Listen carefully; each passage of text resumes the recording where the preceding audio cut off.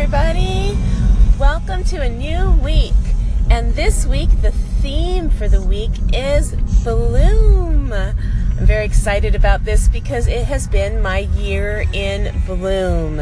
And so I will take this week, since it's almost the end of the year, to do a little review of how I've bloomed, what bloom has meant to me, and why I chose the word bloom as my word for the entire year. I'm looking forward to hearing what you think about the word and what it has meant to you. So I will be back later to record more thoughts on the word bloom, but I'm just going to put it out there. Bloom. What does it mean to you to bloom in your life? Have a great day, everybody.